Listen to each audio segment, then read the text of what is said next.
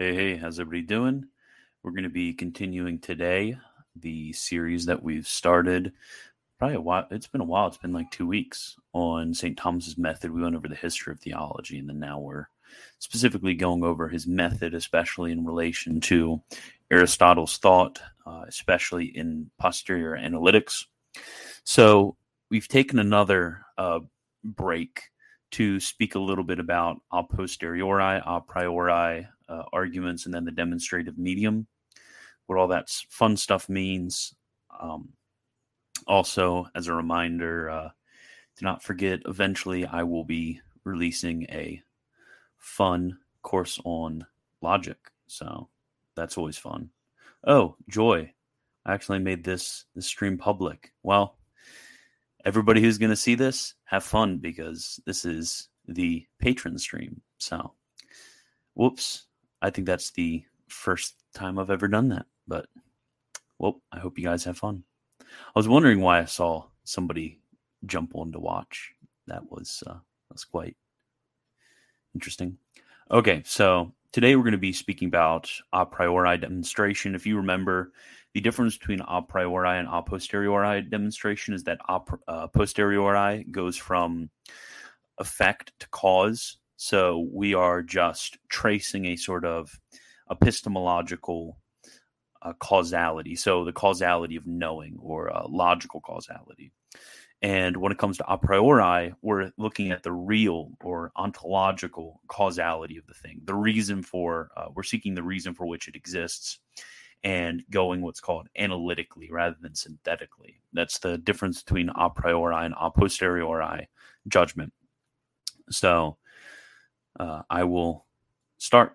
But let us further consider a priori demonstration. Let us take, for example, a being composed from soul and body is mortal, but man is composed from soul and body, therefore man is mortal. So the reason this is an a priori demonstration, and he's going to explain this, but I'm going to explain it first in a little bit simpler terms, is because the reason for man's mortality is his composition of body and soul. So we're going from the real reason, or the real ontological cause of his mortality, and we're going from the causes of things to their effects. So from his composition of soul and body to his mortality. Now, an example, if we wanted to switch this to a posteriori demonstration, is, let's say we're trying to demonstrate that man is composed of body and soul. We would go around, we would look at a bunch of different men, we would see, hey, they die. They are clearly mortal. Therefore, we can conclude that man is a being composed of body and soul. So we're reasoning, rather than from causes to effects, we're reasoning from effects to causes. That would be a posteriori demonstration. But right now we're talking about a priori demonstration.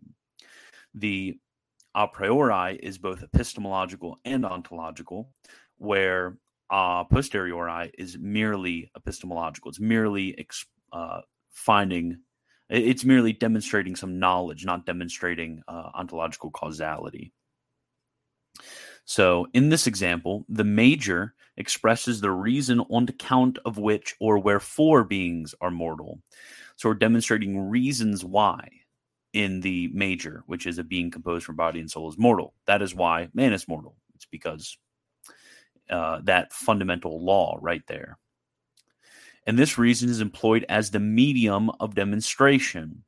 So again, we were talking about the medium of demonstration before. Now we're going to get into what exactly the medium of demonstration is. Wherefore, the demonstration not only tells that man is mortal, but also on account of which cause man is mortal. Therefore, this demonstration is called demonstration wherefore. This demonstration is had whenever the demonstration is made through a cause convertible with the effect, i.e., whenever the demonstration is made through a cause so related to the effect that together the cause infers the effect, and the effect infers the cause. As, for example, in an equilateral quadrilateral, aka a square, the cause for equal angles infers the effect equal diagonals. And together, the effect equal diagonals infers the cause for equal angles. Or so, for example, the cause composition from contraries infers the effect corruptibility, while together the effect corruptibility infers the cause composition from contraries. Or again, in other words, whenever the demonstration is made through the cause, given which the effect must be had, and without which the effect cannot be had. So there's a certain perfection when we have a demonstration wherefore, because what we can do is we can switch everything around if we want. We can say man is composed of body and soul, but a being composed from body and soul is mortal, therefore man is mortal. Or we can say man is mortal, a mortal being is composed of body and soul, therefore man is composed of body and soul. The effect and the cause in this sort of demonstration are perfectly interchangeable. We can switch around the syllogism however we want, where in other cases we wouldn't be able to switch around the syllogism.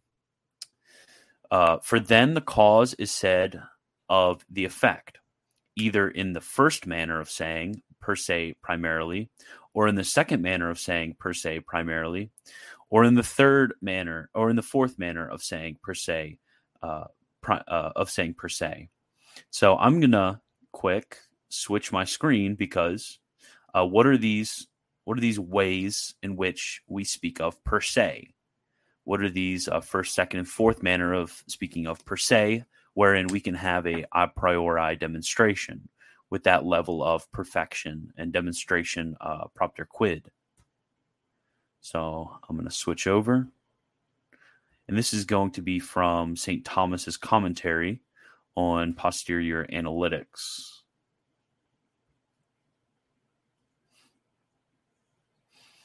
So therefore, the first way of saying something per se is when that which is attributed to a subject pertains to its form.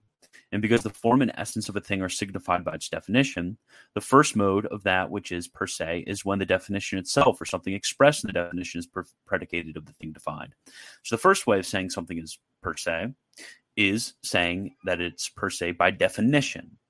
So if we say man is a rational animal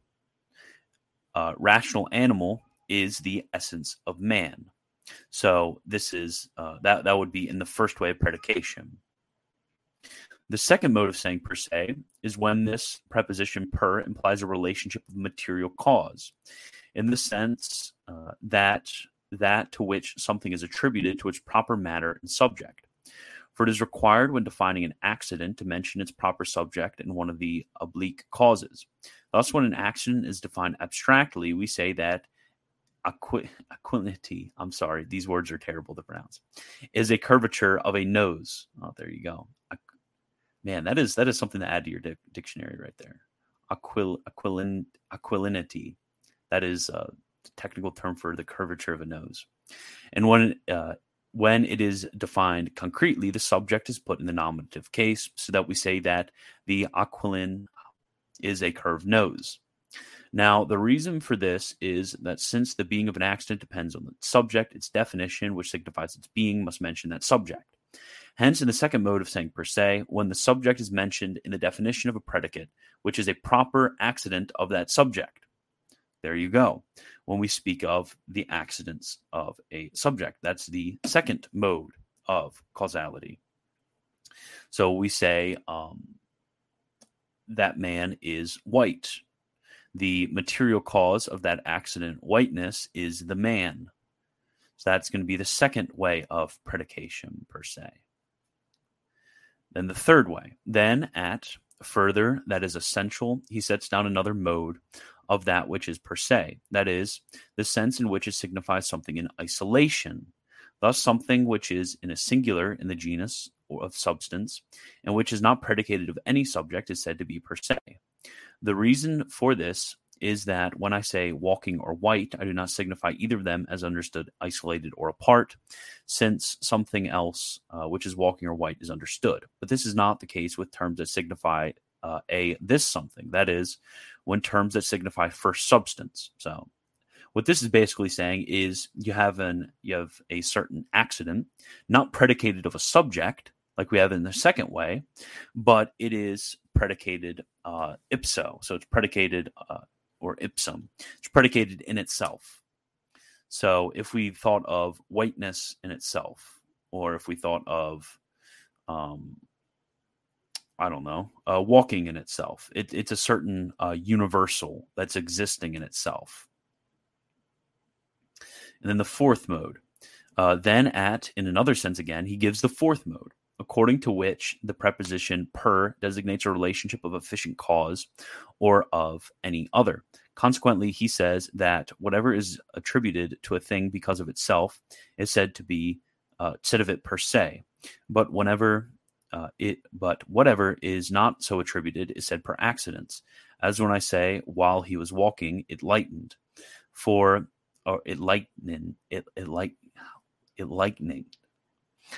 it is not the fact that he walks that causes lightning, but this is said by coincidence. But if the predicate is in the subject because of itself, it is per se, as when we say slaughtered, it died.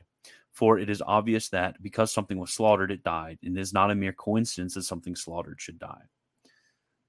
So, yeah, the relationship of efficient causality in this one. Okay, so going back,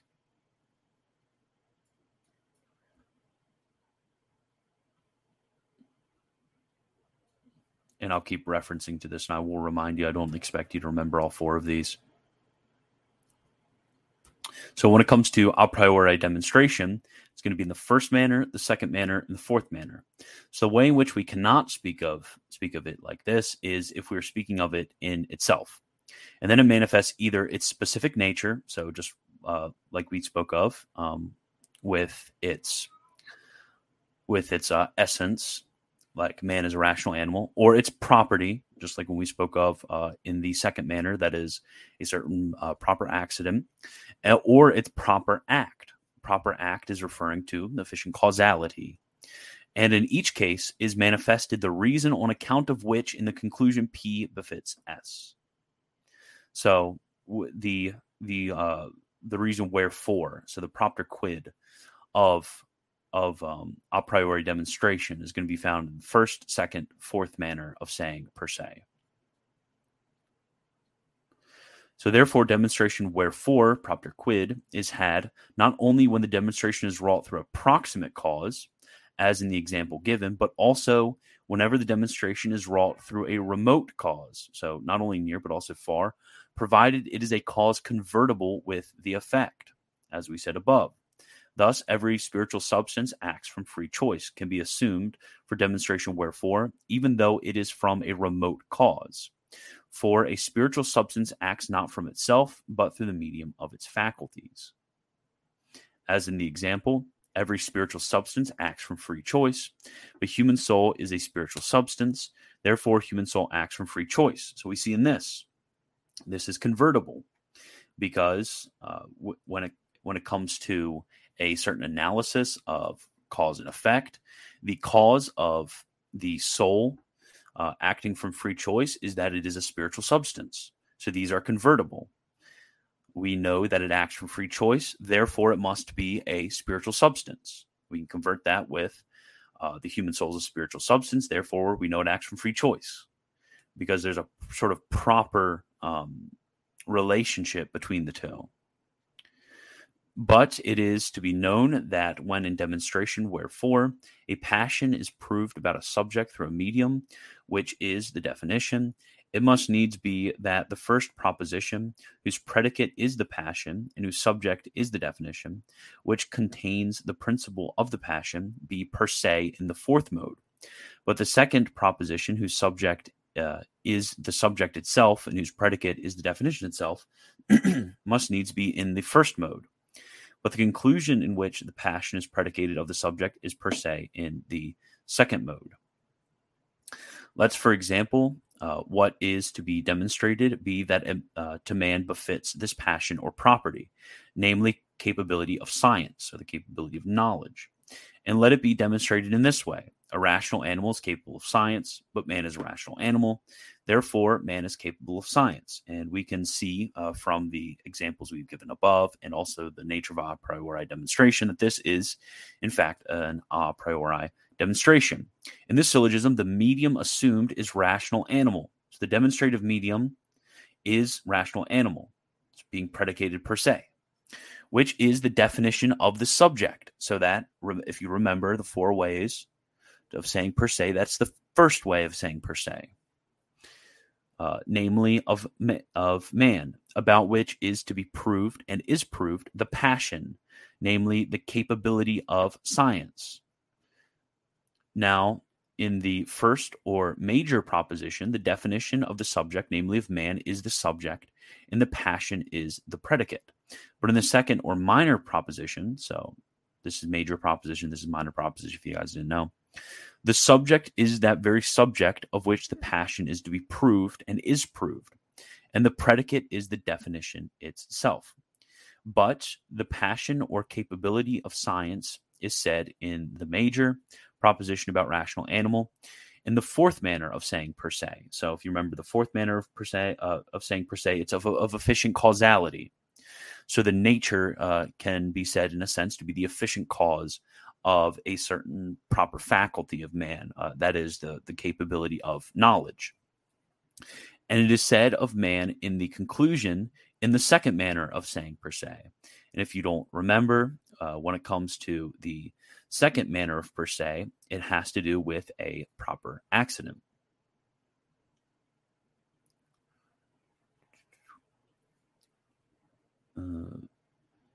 Where was I? Oh, yeah, I was down here. In this demonstration, the conclusion cannot be in the first manner of saying per se, for since science is a property of conclusions, what are properly called scientific knowledge are the conclusions of demonstration. So we can't say it in the first sense, obviously, because science technically is something which is a result rather than something which is of the essence of man, in which passions are prescribed of their proper subjects, but proper subjects are not only placed in the definitions of accidents, but also they are causes of them. Wherefore, the conclusions of demonstrations include 2 ways of saying per se, to wit, the second and the fourth. The predicate of a conclusion in the first manner of saying per se would not be a proper passion of the subject, but its definition. And then there would not be in the conclusion another truth than in the premises, so that the syllogism would be merely an explicative syllogism. Similarly, if the conclusion is in the second manner of saying per se, the major must be in the fourth manner. Otherwise, the conclusion would be a mere explication of the major. But now let us take another example. Let the example be this. Everything which ages is corruptible, but the body ages, therefore a body is corruptible. Here there is not had demonstration wherefore, propter quid, because the demonstration is not wrought through proper causes convertible with the effect. For the proper cause of corruptibility is not aging, but composition from contrary elements. So this is not an a priori, but an a posteriori statement. But it is wrought through a common cause. It's not a demonstration wherefore. That's what I meant, not that it's a demonstration. It's still a demonstration a priori because it has to do with a certain causality from cause to effect. Sorry. But it is wrought through a common cause. In this case, the demonstration proves not only that the predicate is in the subject, i.e. that corruptibility is in the body, but it does not tell on account of which cause. In other words, it does not tell why. And therefore, such demonstration is called demonstration that, or demonstration through non-convertible remote causes. So, the big picture. So, why did I drag you through all this? So, there's two ways in which we've distinguished that demonstrate, and besides all of the complicated details. First, there's that demonstration propter quid.